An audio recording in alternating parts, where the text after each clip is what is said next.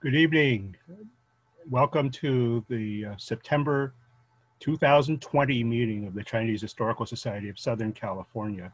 This actually begins our 46th season of providing programs and interesting knowledge of our vast history in the US. We know that there have been many accomplishments by Chinese Americans over the years, over the centuries actually. And one of the most well-known marvels has been the construction of the first Transcontinental Railroad. Last year, 2019, we celebrated the 150th anniversary of the completion of that railroad.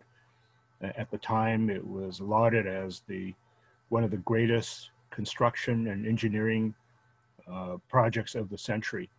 And we have a couple of experts to share with us a little bit more about the process that went into this and the role and the involvement of Chinese in it. We're honored to have a couple of scholars with us tonight. One is Gordon Chang. He's the Oliver Palmer Professor in Humanities and a Professor of History at the History Department of Stanford University. And he's also a Senior Associate Vice Provost for undergraduate education. He's written much on the history of US-China relations and Asian American history. Oh, by the way, he's been on the faculty since 1990.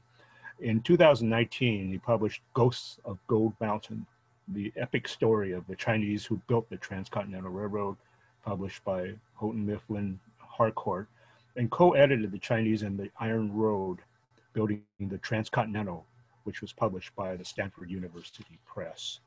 So we're honored to have Dr. Gordon Chang with us. But let me quickly also introduce our second speaker, and they'll just segue into each other. William Gao is a former Chinese Historical Society board member. Glad to see you, Will. And he's been vice president of the Historical Society as well. He co-produced a documentary that the Historical Society created back about more than 10 years ago, Revisiting East Adams with Jenny Cho. And he also served as the project director for the Historical Society's Chinatown Remembered project. Will holds a PhD in ethnic studies from UC Berkeley, and he currently serves as a lecturer at Stanford University, where he teaches courses in Asian American Studies, and history. He's a contributing author to the book, The Chinese and the Iron Road, which both Gordon and Will will talk more about. So without further ado, please, Dr. Chang, Gordon, please take it away. Thanks, Gene. Thank you, Historical Society, for inviting me. I'm pleased to be with you remotely. As you can see, well, we can't see. I put this in the background here. I'm calling from Northern California. I wish I could be with you in person. It's really much more exciting, and also for me as a speaker to be able to see and be connected to a live audience. But we can only do what we can do right now in the crisis. I only have about 10 minutes. I was only given about 10 minutes, but the time will go quickly. And I just want to share with you an overview. And then so we'll have lots of time for discussion and questions afterwards. I'm going to share my screen with you to show a few slides. You know, the Golden Gate Bridge was considered a great marvel of engineering and construction in the 1930s when it was built. But perhaps, as Gene said, perhaps the greatest construction project, certainly in the United States, maybe even rivaling that in the world to the Suez Canal, was the completion of the Transcontinental Railroad, which was completed in 1869. And it made the United States whole. Before the Transcontinental Railroad was completed, it took 6 to 8 weeks to get from New York to San Francisco. And it was a perilous route. You could go overland, you could go down by ship to Panama and walk across Panama and come up by ship on the other side, or go all the way around the southern tip of Latin America. 6 to 8 weeks it would take you, and many people died along the way. Or you go overland, you go out to Omaha, Nebraska, and then you walk the rest of the way from Omaha to California. It was even though California was a state in 1850, the country was really divided literally politically because of the Civil War, but also geographically. After this Transcontinental Railroad was completed, it took 6 to 8 days to get from one coast to the other coast. And so that had a transformative influence on culture, on politics, on the geopolitics of the country, and the movement of people back and forth, east and west, west and east. Now, how did this marvel get completed? The western portion of the Transcontinental ran from roughly Salt Lake City to Sacramento. And that was built almost entirely by Chinese labor. And we don't appreciate it today, but 90% of the construction labor on that route was Chinese. And it was really quite astounding, and even observers of the time saluted the Chinese effort. But over time, they were often left out of the picture, neglected, or pushed out of the picture entirely. Now, this is the railroad history is foundational for Chinese America. It is part of our history. More Chinese worked on the railroad than probably any other occupation well up into the late 19th or early 20th century. Up to 20,000 Chinese labored on the Transcontinental Railroad. Now, I start off with a slide to try to grab your attention. This is Stanford University. And when I began the project some years ago, I had a discussion with a friend of mine about the railroad project. And he said, he asked his mom, do you know anything about the Transcontinental Railroad? And she said, she was a laundry woman. They lived down in Los Angeles.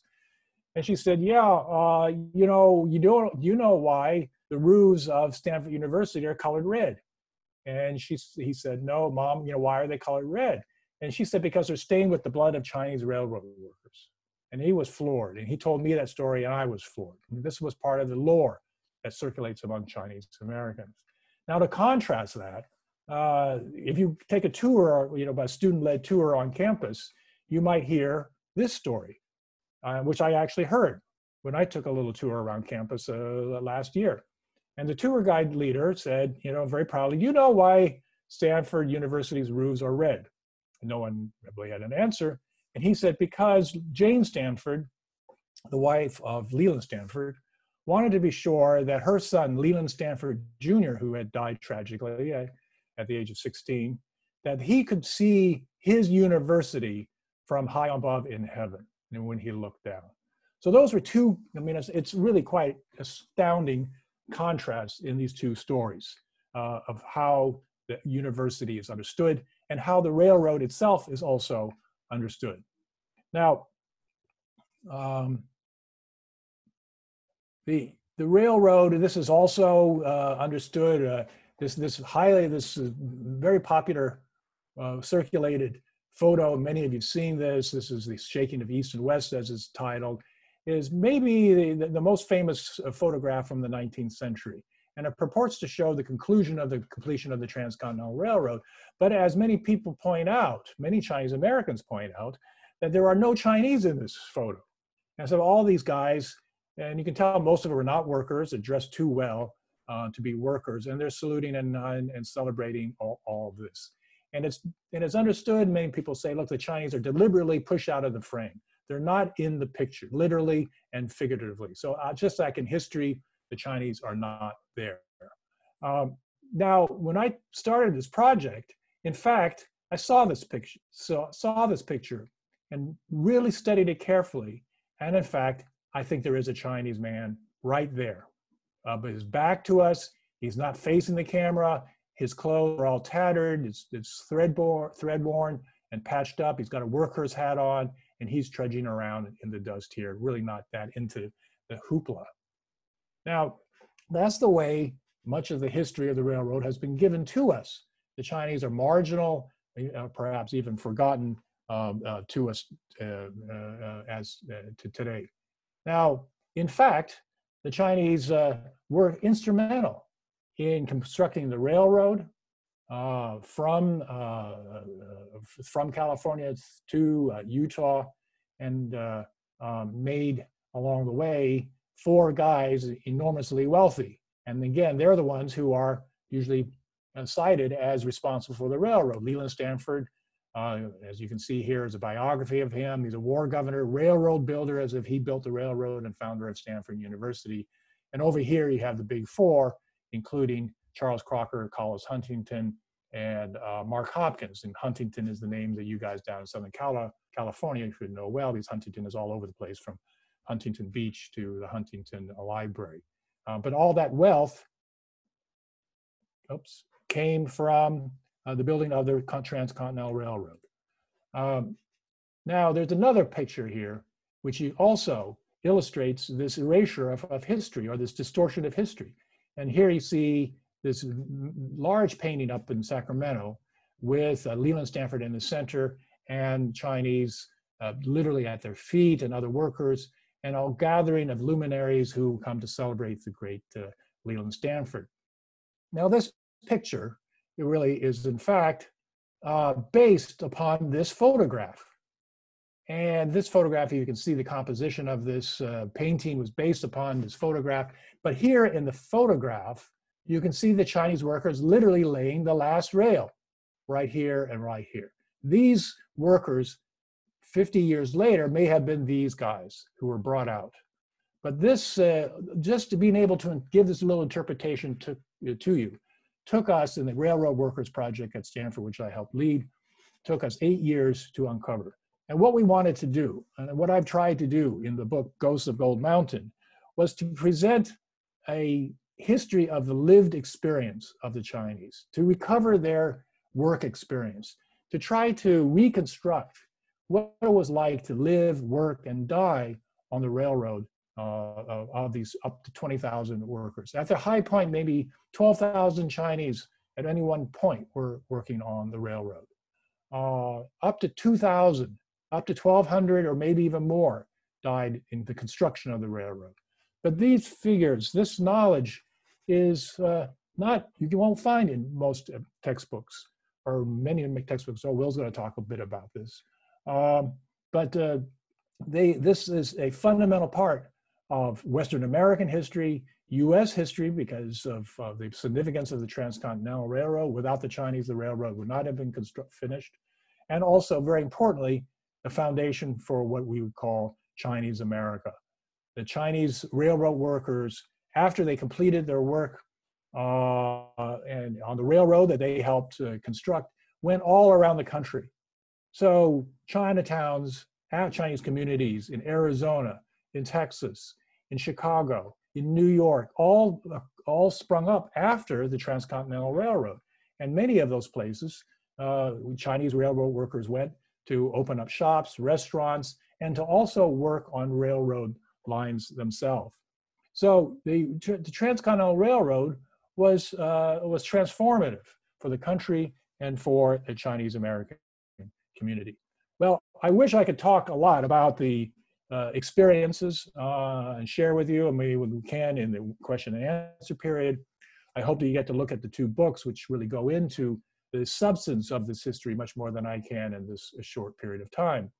One of the things we did was just to even go back and look at what newspapers at the time were saying about the Chinese. It's not that they were neglected or slighted at the time, but many observers, such as this, you can see in this article here, recognized the central significance of the Chinese in the construction of the railroad.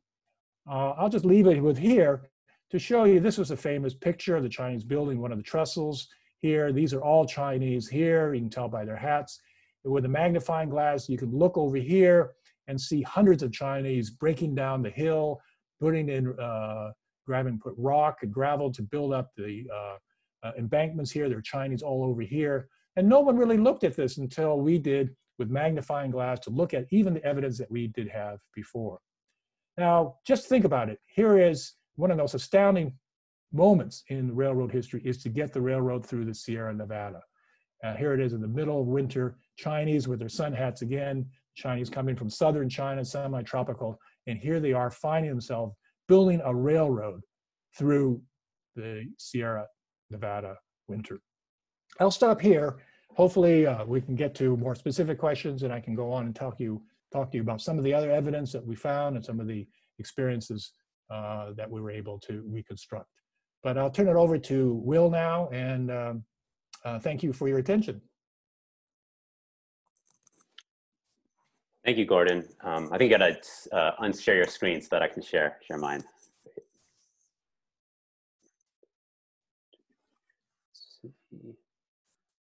Oops. No, I don't want to do that. Okay. Okay, Will? Yes, I'm good. All right. So it's a pleasure to be here at the Chinese Historical Society. As Jean mentioned, I'm a longtime member, former board member, former vice president, and this is certainly different from the last time I presented to the society, from when we met in the auditorium at Castlear. But it's a pleasure to be here virtually, and to be able to speak a little bit about my role in this project. I am the author of one of the chapters in the book that Gordon Chang edited, The Chinese and the Iron Road. And I'm going to spend in the next 10 minutes or so a little bit of time telling you about what this chapter is about.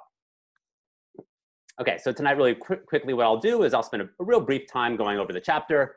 I'll talk really briefly about changing representations of Chinese immigrant laborers in US textbooks. And then finally, I'll say a few words about why the Chinese railroad worker became the dominant representation of Chinese immigrant labor in these textbooks. Okay, so for my chapter in this book, what I did was I examined 119 high school history textbooks published between the 1850s and the 1960s. This included both the physical collection at Stanford's Cubberley Library, but also digital collections on Google Books and Hoppe Trust Archive. In this process, I asked a few overarching research questions. I wanted to know, when did US history textbooks begin to mention Chinese immigrants? When Chinese immigrants were mentioned, did these textbooks give examples of Chinese labor? And to what extent did representations of Chinese immigrant labor change over the 100-year period that I was looking at? Now, going into this project, I assumed one of two things. Either I wouldn't find anything, there'd be no representations of Chinese laborers whatsoever, or if I did, then perhaps maybe I would see Chinese laborers begin to pop up around the 1870s, right? When you had the beginning of this kind of nationalizing of anti-Chinese sentiments, as you had in the West, groups like the Working Men's Party of California pushing for Chinese exclusion, and the slow nationalization of this kind of anti-Chinese movement towards the East Coast. And I thought that, you know, if I was going to find something, I would find it in this period. Well, after looking at these textbooks, what I actually found was that Chinese immigrant laborers became a significant part of US history textbooks only after the 1882 Exclusion Act, and that when these representations first pop up in the 1880s, it's not actually Chinese railroad workers specifically, but a whole multitude of different people or professions that are mentioned. And the railroad worker doesn't become the dominant representation of Chinese laborers until the first decade of the 20th century. So we've got Chinese immigrants appearing in textbooks for quite a long time, but Chinese railroad workers only becoming dominant in the period after the turn of the century. Okay, so how do these representations change over time? So the first representations that I was able to find were from the 1850s and 60s. And what most of these representations of Chinese laborers or Chinese immigrants seemed to show was that they tended to represent these immigrants as part of like a cosmopolitan atmosphere in the California Gold Rush. So we've got two excerpts here. The first one is from Augusta Berard's School History of the United States, which was published in 1855 and then republished in 1867. We have here one line. This is a description of San Francisco. The city was soon thronged with people of all nations. Even the grave Chinamen now walked its streets and introduced into California the peculiar dress, dwellings, and customs of the Celestial Empire. Around the same period, Benson Lossing, in his Pictorial History of the United States, published in 58 and then again in 66, wrote, "Around Cape Horn, across the Isthmus of Panama, and over the great central plains of the continent, men went by hundreds, and far and wide in California the precious metal was found. From Europe and South America, hundreds flocked thither, and the Chinese came also by scores from Asia to dig gold." So these are just two of the types of examples that we see in the 1850s and 1860s. Now, what's surprising, I thought that the 1870s would show a flourishing of representations about Chinese immigrant labor. But what I found was a significant decrease in the number of textbooks that actually included mention of Chinese laborers in the 1870s. So textbooks by Joseph Derry, Joseph Johnson, John Ridpath, all completely ignore Chinese labor in their editions in the 1870s. Not only that, but that textbook which I just showed you, Vincent Lossing, actually removes his section on Chinese immigrants for his textbook in the 1870s. So there's this kind of suspicious lack of representation in this period. In the 1880s and 1890s, we see Chinese laborers popping up, this time often represented as occupying multiple professions. So here from Horace Scudder's A History of the United States of America, these have helped to build railroads, to work the mines, and to do many kinds of household labor, but they have rarely become citizens. From Robert Howison's 1892 textbook, the Chinese made themselves useful and efficient as workers on railroads, in mines, in factories, in market gardening, in laundries, and in domestic service. And here from Mary Thalheimer's An Eclectic History of the United States, they cross the Pacific Ocean in large companies under the direction of contractors and find employment in the mines, in factories, in market gardening, and domestic service. So we can see here, as Chinese laborers are reintroduced to textbooks in the 1880s and 90s, that the railroad worker isn't the sole representation, but this slowly changes. So by the turn of the century, the textbooks that I looked at increasingly used only the Chinese railroad worker as a stand-in for all Chinese immigrant laborers in the western part of the United States. So, for example, Adams and Trent, A History of the United States, 1903. For the construction of the Pacific Railroad, large numbers of Chinese laborers had been induced to come to the Pacific coast. Edward Eggleston, during the time when the Pacific railroads were building and afterwards, many Chinese laborers came to this country. So you'll see that in these two examples, right, we've got this solidification around the image of the railroad worker around the turn of the century as being the sole representation of Chinese immigrant labor. So why did this happen, right? We can see that there's this trend. So I'm going to posit one supposition of mine that might account for this. I would argue that the reason that the Chinese the Chinese railroad worker becomes the predominant figure representing all Chinese immigrant labor around the turn of the century and kind of stays in that role throughout the 20th century is because of the cultural ambiguity that the Chinese railroad worker represents. So what do I mean by this? Obviously, the railroad itself in the late 19th and early 20th century had a kind of like a dichotomous type of representation. On the one hand, the railroad represented progress, modernity, manifest destiny. But then on the other hand, railroads for many of the white working class represented corporate greed and exploitation. So you've got these two kind of split representations of the railroad. And I would argue that these two split representations of the railroad then embody themselves in the Chinese laborer, allowing in the Chinese railroad worker, allowing the railroad worker to become the predominant symbol over the course of the 20th century, as it's a symbol that can both stand in for different groups and the types of desires they have in retelling of the nation's past. So we see this kind of expressly done in two ways. So we see that there's a split in this period in that sometimes Chinese railroad workers are referred to as immigrants, and when they're referred to as immigrants, they often kind of link to this idea of progress and modernity. But at the same time, we see textbooks that refer to Chinese as, quote, coolies.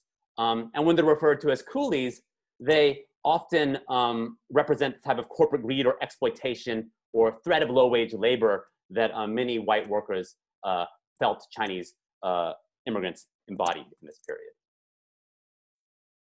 And so what I would say is that the Chinese railroad worker makes his appearance, becomes the dominant figure at the turn of the century because of this ambiguity. But the suspicious thing about this is, right, if we look at this, it's around the turn of the century when this happens. And this is also around the time in which Chinese exclusion is made permanent. So why is it that the Chinese railroad worker becomes the dominant representation at the same time in which the nation's laws have excluded Chinese Americans ostensibly forever? Well, what I would say is happening is that by the turn of the century, when these textbooks are writing about Chinese railroad workers, they're actually using this kind of the symbolism of the Chinese railroad worker to stand in for their fears about European immigrants from southern Europe. So what I argue in my chapter is that until 1924, the figure of the Chinese railroad worker was able to embody two things: both the hopes and the fears about non-European immigrants, especially those from Eastern or Southern Europe, and that the ambiguity of this figure is what allowed for this. So I'm going to give you just one last example here, and then I'll close. This is from David Muzzey's textbook in American history. Now, Muzzey is actually quite interesting because he is perhaps the most prolific textbook author of the 20th century. Certainly between the 1910s and the 1960s, his book is the best-selling textbook in the United States. Perhaps even some of you might have had an edition of the Muzzey textbook in your time in school, depending on when you went to high school. Now, what's interesting is we can kind of see this ambiguity represented specifically within Muzzey's textbook. So I'll read you this passage here. Between 1850 and 1860, the Chinese immigrants to our shores increased from 10,000 to 40,000. The work on the western end of the Union Pacific, that's a mistake, but the Western Union Pacific Railroad attracted tens of thousands more in the next decade.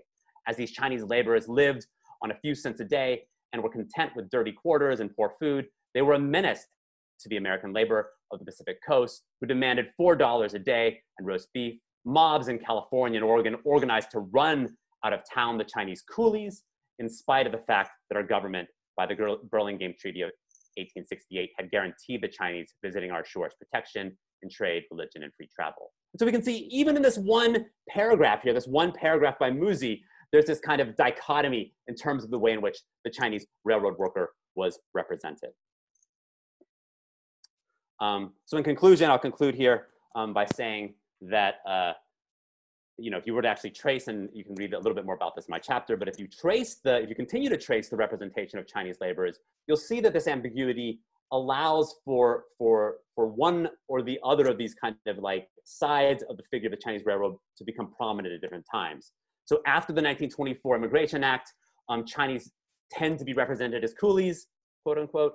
And then after the 1960s, or by the 1960s with the 1965 Immigration Act, you begin to have Chinese represented more as immigrants. So that's my excerpt. I should share with you that we have an offer for everyone who's here on the Zoom tonight. If those of you who are interested in buying the book that Gordon Chang and Shelley Fisher-Fishkin have edited, you can buy it directly from Stanford University Press for 20% off. If you use the code ChangFishkin20, so if you write that down, ChangFishkin20, you can get 20% off by buying it directly from the publisher. All right, with that, I will stop my presentation.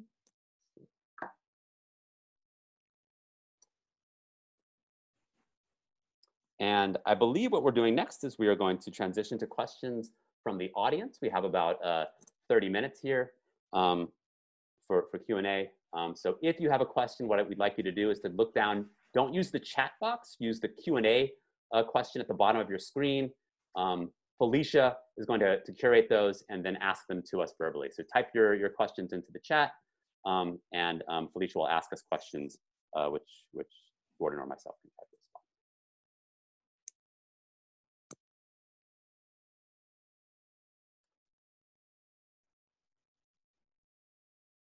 Felicia, do we have a question? Yes, so this question was actually before anyone talked. So it's from Brent Bonta, And Brent says, was there a Chinese worker connection to the construction of the AT and SF Railway in New Mexico in the 1980s? 1890s. Yeah, Atchison, Topeka, Santa Fe Railroad is what we know it as. Good question, which opens up a whole range of questions about what happened to the Chinese after the completion of the Transcontinental Railroad. Many people assumed that the Chinese railroad workers were simply let go. In fact, some people talk about how abused the Chinese railroad workers were, that they had contributed their labor and then were just tossed out into the desert. But we know what we did when we went back and looked in the newspapers of the 1870 and the 1870s, and we found articles that describe Chinese railroad workers, many of them described as veterans of the Transcontinental Railroad, traveling all around the country to work on railroad lines, local railroad lines, down in Texas, Arizona, but also way out in Long Island, Alabama, Arkansas, Tennessee.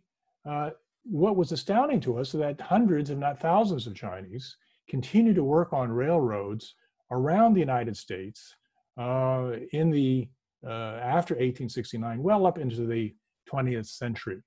Many continue to work for the Union Pacific Railroad, maintaining the railroad, the Transcontinental Railroad, and they lived and died as workers on the railroad.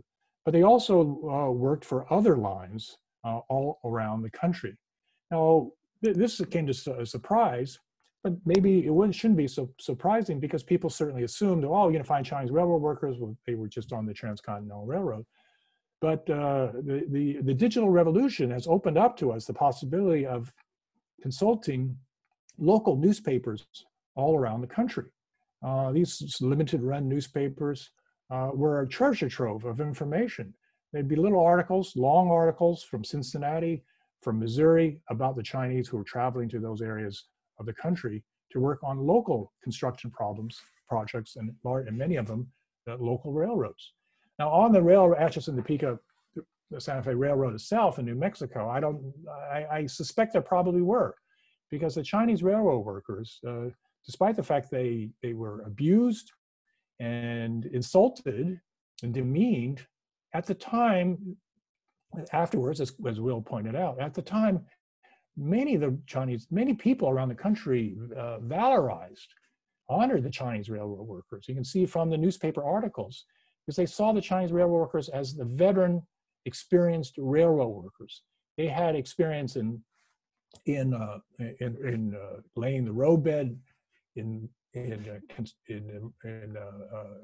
handling explosives, in building trestles, and their expertise was valued. Thus, they were considered to be desirable workers and brought all around the country. And in many instances, and I saw these newspaper articles, some of the articles actually complained. They said, we thought the Chinese railroad workers were going to be cheap, but they were not.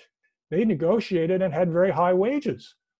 They knew their value and were not as cheap as some had subsequently thought they were. So we know of them going to different places. Now, somewhere, I think it was in New Mexico. I forget which line. I think it's in one of the books. We should mention Chinese on the Iron Road, but the other book is The Ghosts of Gold Mountain, which I have to say is the Chinese on the Iron Road is a collection of 20 essays, wonderful essays, one of which was Will's. The Chinese and the Ghosts of Gold Mountain is written in my voice to give a narrative story, account of the railroad workers story, like from beginning to end, as opposed to scholarly essays on various important aspects of their experience. The two books complement each other. But in one of the books, I forget which essay, we talk about evidence of a archaeologist, forensic archaeologist, who found a small little cemetery, graveyard of Chinese railroad workers in New Mexico. And these remains were dug up and studied. And it's a very tough story to read, but they found that these railroad workers died because they can look at their bone structure and so forth. They had tough lives. Their bones were distorted because of the kind of work they did. Many of them had broken bones, and some of them had evidence of being shot. So this was the kind of evidence that we had to kind of rely on. And I see it as another question about diaries. We had, to this day, have never found a single document written by a Chinese railroad worker, let alone a diary. We don't find it. We haven't found a letter. We haven't found anything. We scoured all over southern China, but to this day, not a single written document left behind by a Chinese railroad worker. So we had to use imaginative and creative ways to try to think about, try to recover what their lived experience might have been like. And I can talk more about that in a moment, but maybe I'll stop there talking about the first question by Brent.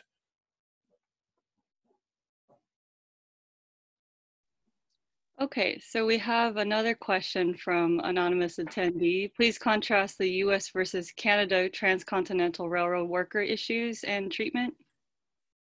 Another great question. Again, many people don't know that Chinese helped construct the western portion of the Trans-Canadian Railroad. 10 to 15,000 Chinese also went up there to work on the rail line in the 1880s and 1890s. Chinese also went down to Mexico. They actually were all around the world. You can find Chinese railroad workers. I discovered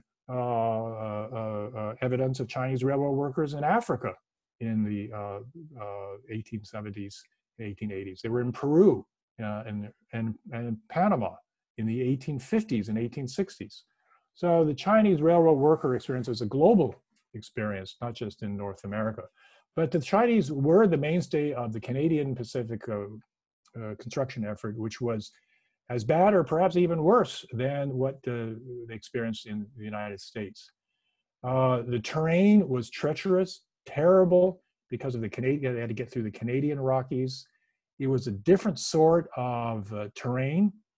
In the United States, the most difficult terrain was to get through the granite cliffs of the Sierra, the solid granite mountains, which required chiseling and explosives and tunneling, some of which took years to get through some of these mountains. The Canadian Pacific was very, very steep terrain through the Canadian Rockies, but the rock was different and much more unstable. So there were many avalanches and tragic accidents along the way. Now, interestingly, is that there is more documentation of the Chinese-Canadian railroad experience than there is of the US experience. So a little bit, we drew a little bit from the Canadian-Chinese experience to sort of make an analogy between what the Chinese railroad workers faced in the US. Now, the people were very much the same. They came from the same regions of China. They were Southern Chinese, all from the Pearl River Delta and near Hong Kong. Many of them came from similar villages. They may have been countrymen, clansmen. So we can know something about the culture of the Chinese railroad experience in the United States by looking at other evidence, including from Southern China, what the home villages were like, what the work culture was like in China, what the culture was like, what they ate, what they did in their leisure time. We can know, not necessarily for what they did up in Truckee, but we can know what they did in Southern China or in Canada, and surmise that that's also what they were experiencing in the Sierra. The other point I would just say about comparing the US and Canadian experience is there is, in Canada, much more official acknowledgement and honoring of the Chinese railroad workers as contributors to Canadian history than there is in the United States. You can find major monuments and tributes to the Chinese in Canada that you cannot find in the United States. Now, why is that so? Well, we can have some discussion about the different issues of race and reconciliation with the historical past. Will pointed out how Chinese were written out of textbooks over the years for many different reasons. part of American history is it's a great man. His story of history that we have in the United States is a nationalist one.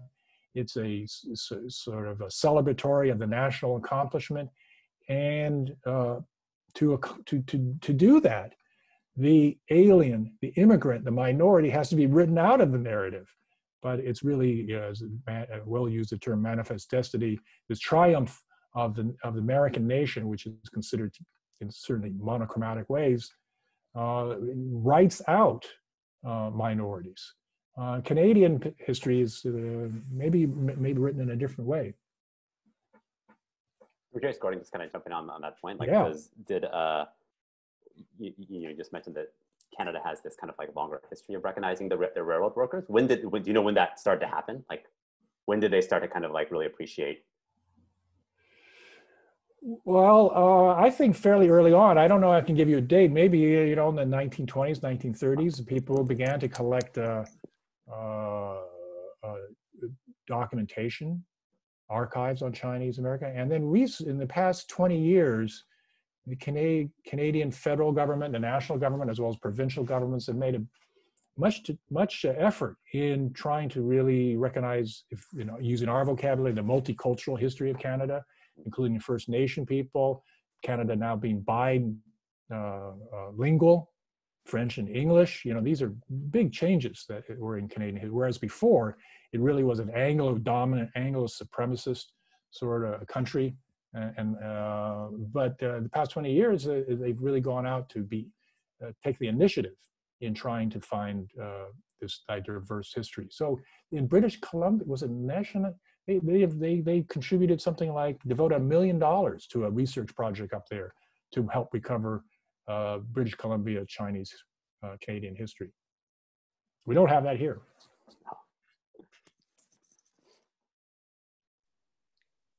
Okay, we have a question from Linda Bentz saying, thank you, Dr. Gao and Dr. Chang, for your talks. Could you please tell us more about the lives of the Chinese railroad workers when they lived in China before they came to America? Did they have construction skills when they came to the West? Another good question. The Chinese came from a fairly small region of southern China. Those who know Chinese American history, they came mainly from Toisan and Hoiping, or Kaiping and Taishan, which are part of 5 counties in a sort of portion of southern China near Hong Kong and Macau. That area was unique. It was had long been populated, but fairly modest in wealth. It was almost all agricultural, although it did have local handicraft industries, including pottery and gunpowder factories later on. Now, almost all the work in that area, the economy, was agricultural. So farming, fishing, some trading took place. So the Chinese who came to the United States were all predominantly young men between the ages of 15 and 25. There were some who were a bit older, even some who were younger. Very, very few, there were some, but very few women. Some did come over, and many in very poor, terrible circumstances as slave girls, as prostitutes, and some came over as wives of merchants. But we had no evidence of Chinese women working on the Transcontinental Railroad, although there is some suggestion that Chinese women did work on some of the trunk lines. They're listed in some of the payroll records. Chinese female, they put an F afterward, and worked on some of these lines, but not on the Transcontinental Railroad. Now, the problem with recovering the history of the Transcontinental Railroad, among other things, I mentioned the lack of textual evidence, is that the railroad company itself did not keep good records. They didn't have good HR. So that's why we don't even know the numbers very accurately. Now, one of the reasons of that is that the railroad, the Central Pacific Railroad, contracted with the Charles Crocker's company, the labor contracting company, to construct the railroad line. And they in turn contracted with Chinese labor contractors who did the actual hiring of many of the workers. So they worked in labor gangs, 20 to 40, and a team, if you will. And they were often headed by a headman, as they called, and they were paid by the railroad company or the construction company. So there was these permutations of relationships, these different relationships, and the records were not well kept by the Transcontinental Railroad. Now, most of these workers had never worked as wage laborers. They worked as farmers in southern China. But the southern Chinese culture was very strong, very developed, and we had a lot of fun learning about the southern Chinese culture, local culture, including folk songs, village practices, family practices, spiritual beliefs, which included a very, very strong belief in needing to respect those who had passed before, the dead. And the year is marked by almost just every month, or I mean sometimes actually 3 weeks, events to honor various populations of those who had passed before, those who were closer in kind to those who were further, those who had relatives, those who didn't have relatives. So even today we still have aspects of this culture with the Qingming Festival, even with the Dragon Boat Festival, New Year's, all circle around family and honoring those who had passed. And so this is the kind of the culture that they brought over to the United States. And in the US at the time, very few Americans had any sense or any sensitivity of these traditions. And so the Chinese seemed to be very odd to them. But we could look at some of these observations made by the newspapers of these celebrations, these events, the behavior of the Chinese. And today we can look back and see that, oh, they did these things because of their spiritual or cosmological beliefs.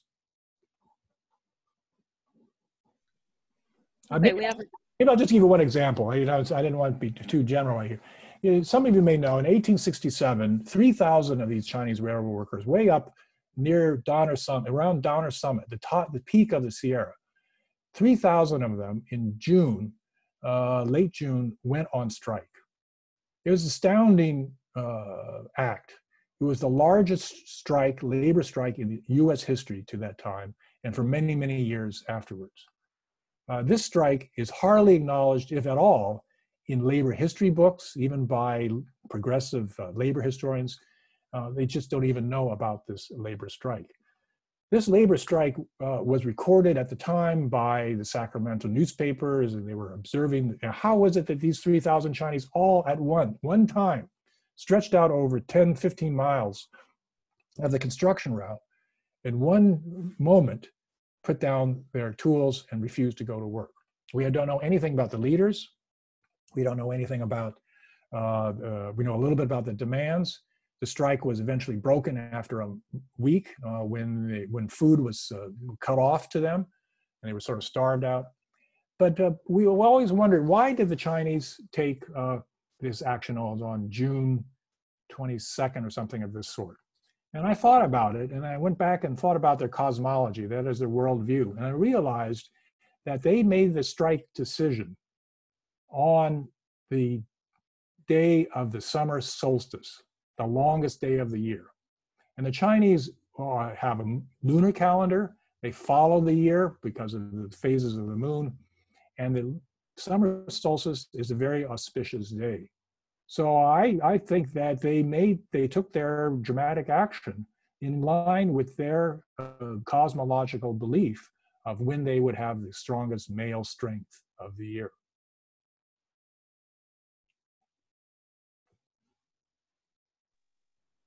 Okay, there's a question from Emmy Kim asking, do you know more about how Chinese were erased from our history books and pictures, or impacts of this on people's understanding of how this group contributed to our country?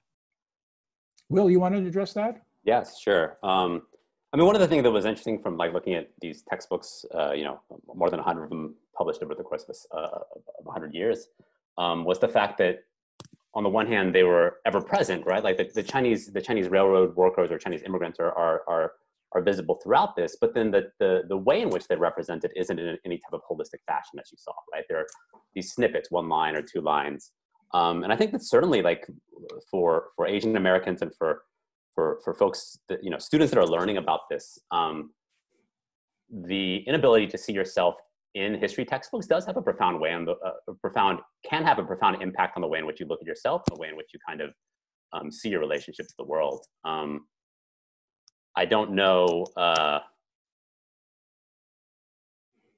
I would suspect that the textbooks have gotten a little bit better, but having said that, I would think that the problem really is more of a problem with learning history from textbooks to begin with. Like, I don't really have much faith in the textbook history that they're ever going to really fix up, or that you really even, if it's even possible to like truly represent the multitudes of history that we have in this nation.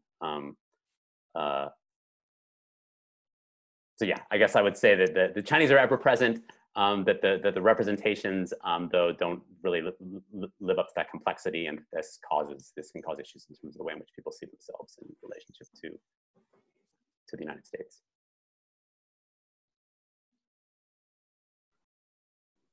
Okay, there's another question from Tianjin Montoya. Did either of you find in your respective research instances of meaningful organizing or acts of solidarity between Chinese railroad workers and indigenous/native or Black workers? Intriguing question, and we were very curious about that too. There were some Black workers in the West and all on the Transcontinental Railroad, mainly on the eastern portion. These were freed people who came to work on the railroad after the Civil War. Some came all the way out to California, and there's evidence of freed people in California, very few in number, but intriguing. We studied the census records and some of the local records of Truckee up near Lake Tahoe, and found on the record in 1870, there were 4 barbers in Truckee listed on the census. All 4 of them are recorded as mulattoes. So really interesting. And we could have gone there and try to find out who these folks were. Now for Native people, there's also, in one of the essays in the Chinese and the Iron Road, an essay written by a colleague who did study this precise question. And other archaeologists did look into this, and they found meaningful evidence of meaningful interaction between Chinese and Native peoples. Some of them tragic. Native people didn't want any foreigners in their territory, but other evidence of cooperation and interaction, including trading of items, Chinese made goods. They found among Native American encampments, and also evidence that the Chinese got food and foodstuffs from Native peoples. There are family stories, a couple of family stories where Chinese, young Chinese, were actually brought into tribes and brought up for many years within the tribe, and so part of their ancestry, it was Chinese, but they had lived among Native people.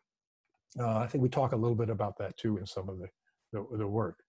I want to, if you don't mind, Felicia, I'm going to just address one question here about other evidence of their work in Northern California, up in Fort Bragg or wine caves and there. Well, one of the challenges before is to really do much more work in trying to understand the Chinese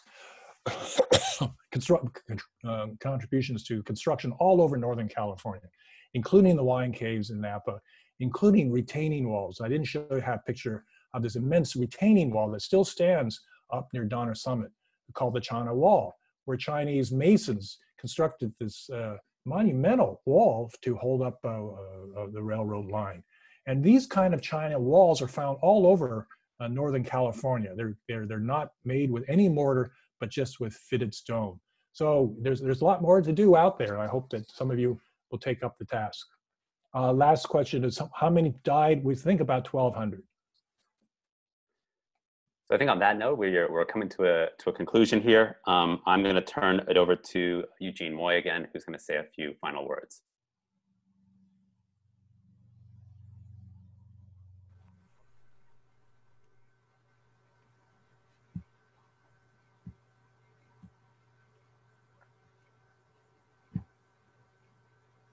Gene, are you there? Yes.